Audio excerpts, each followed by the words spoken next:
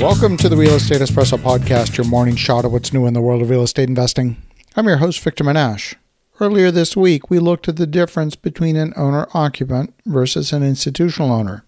Was it true that homes cost the same to operate regardless whether the owner is an individual or a corporate investor? We concluded from that show that the costs were basically the same.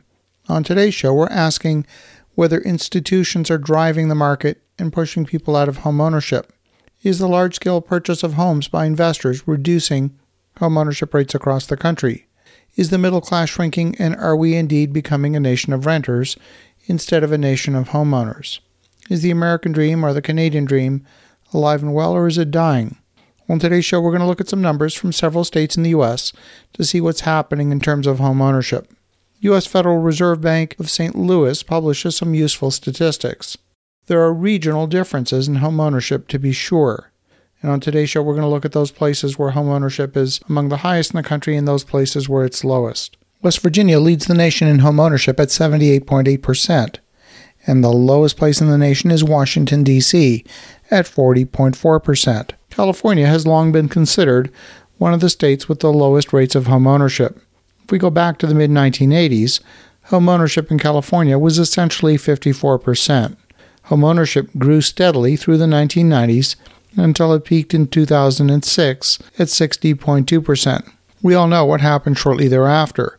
The financial crisis took hold, and by 2016, home ownership had declined to 53.8% of all households. We also saw home ownership rates fall in the state of California by 1.7% during the pandemic. Leading the pack as the state with the highest percentage of tenants is New York. In the mid-1980s, home ownership hovered just above 50%, before peaking at 55.9% in 2007, and then falling to 51% in 2018. Home ownership rates have climbed since then to 53.6% of all households, and they've been holding steady at that rate throughout the pandemic. By comparison, home ownership rates in Florida have been well above the national average. They hovered in the mid-60s during the 1980s before peaking at 72.4% in 2006 and then falling to 64% by 2017. Current home ownership rates in Florida are about 67%, and here too, home ownership rates have fallen by 1.5% during the pandemic. In Texas, the lowest rate of home ownership was in 1992 at 58.3%. down from 62.5% in the mid-1980s. See, all of these states don't move together in concert. There are local effects that cause things to happen out of step with each other. Home ownership rate in Texas peaked at 66% in 2007, much like the rest of the country, and then back to 61% in 2016 at the bottom in the wake of the financial crisis. Current home ownership rates in Texas have peaked at 66.5% in 2020, and they've fallen to 64.1% in the latest statistics. And if you went through all 50 states, you would see a similar trajectory on a national basis. But there's also distinct differences. And so why is that? Well, it turns out real estate is local. In fact, it's hyper-local. The obvious question is, why have home ownership rates fallen in so many locations during the pandemic? We're not hearing about a large number of foreclosures. And naturally, there were no foreclosures during the pandemic because there, in fact, was a moratorium on foreclosures. So what is happening? Are people selling their homes and moving into rentals? Are there simply more new rentals entering the market than owner-occupied homes? Are many single-family homes being purchased by investors and now appearing in the rental market? Home purchases by both small and large investors accounted for more than 18% of home sales in the fourth quarter of 2021, and that's according to real estate firm Redfin.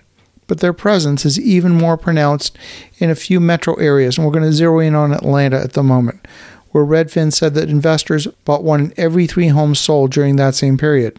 Single-family rentals has become one of the hottest real estate asset classes over the last couple of years, as both home values and rental prices have increased.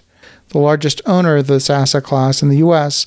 is a company called Invitation Homes. They're a real estate investment trust with a portfolio of 82,000 single-family homes, at least at the end of last year. A recent report by the economics team at TD confirms that indeed housing starts are up in the U.S. to an annualized rate of 1.793 million units. That's at the end of March, coming in ahead of analyst expectations who were predicting a decrease to 1.74 million units on an annualized basis. Housing starts had to be revised up in the 2 previous months as well, with the net revisions adding 41,000 more units. The increase in starts from March reflected gains in the multifamily segment, and single-family home starts fell by 1.7%, and multifamily starts rose, in fact, by 4.6% month over month, adding an additional 26,000 units of supply to the market. But there's also institutional buyers out there buying up inventory of single-family homes from builders, which would also affect the homeownership percentage. As interest rates rise and construction prices are continuing to rise, those who can bring the capital and amortize the new construction over longer periods with strong financial terms will be able to invest in today's environment. And I expect the institutional ownership to continue to increase. I expect the rate of home ownership to decline by another few percentage points over the next 2 years.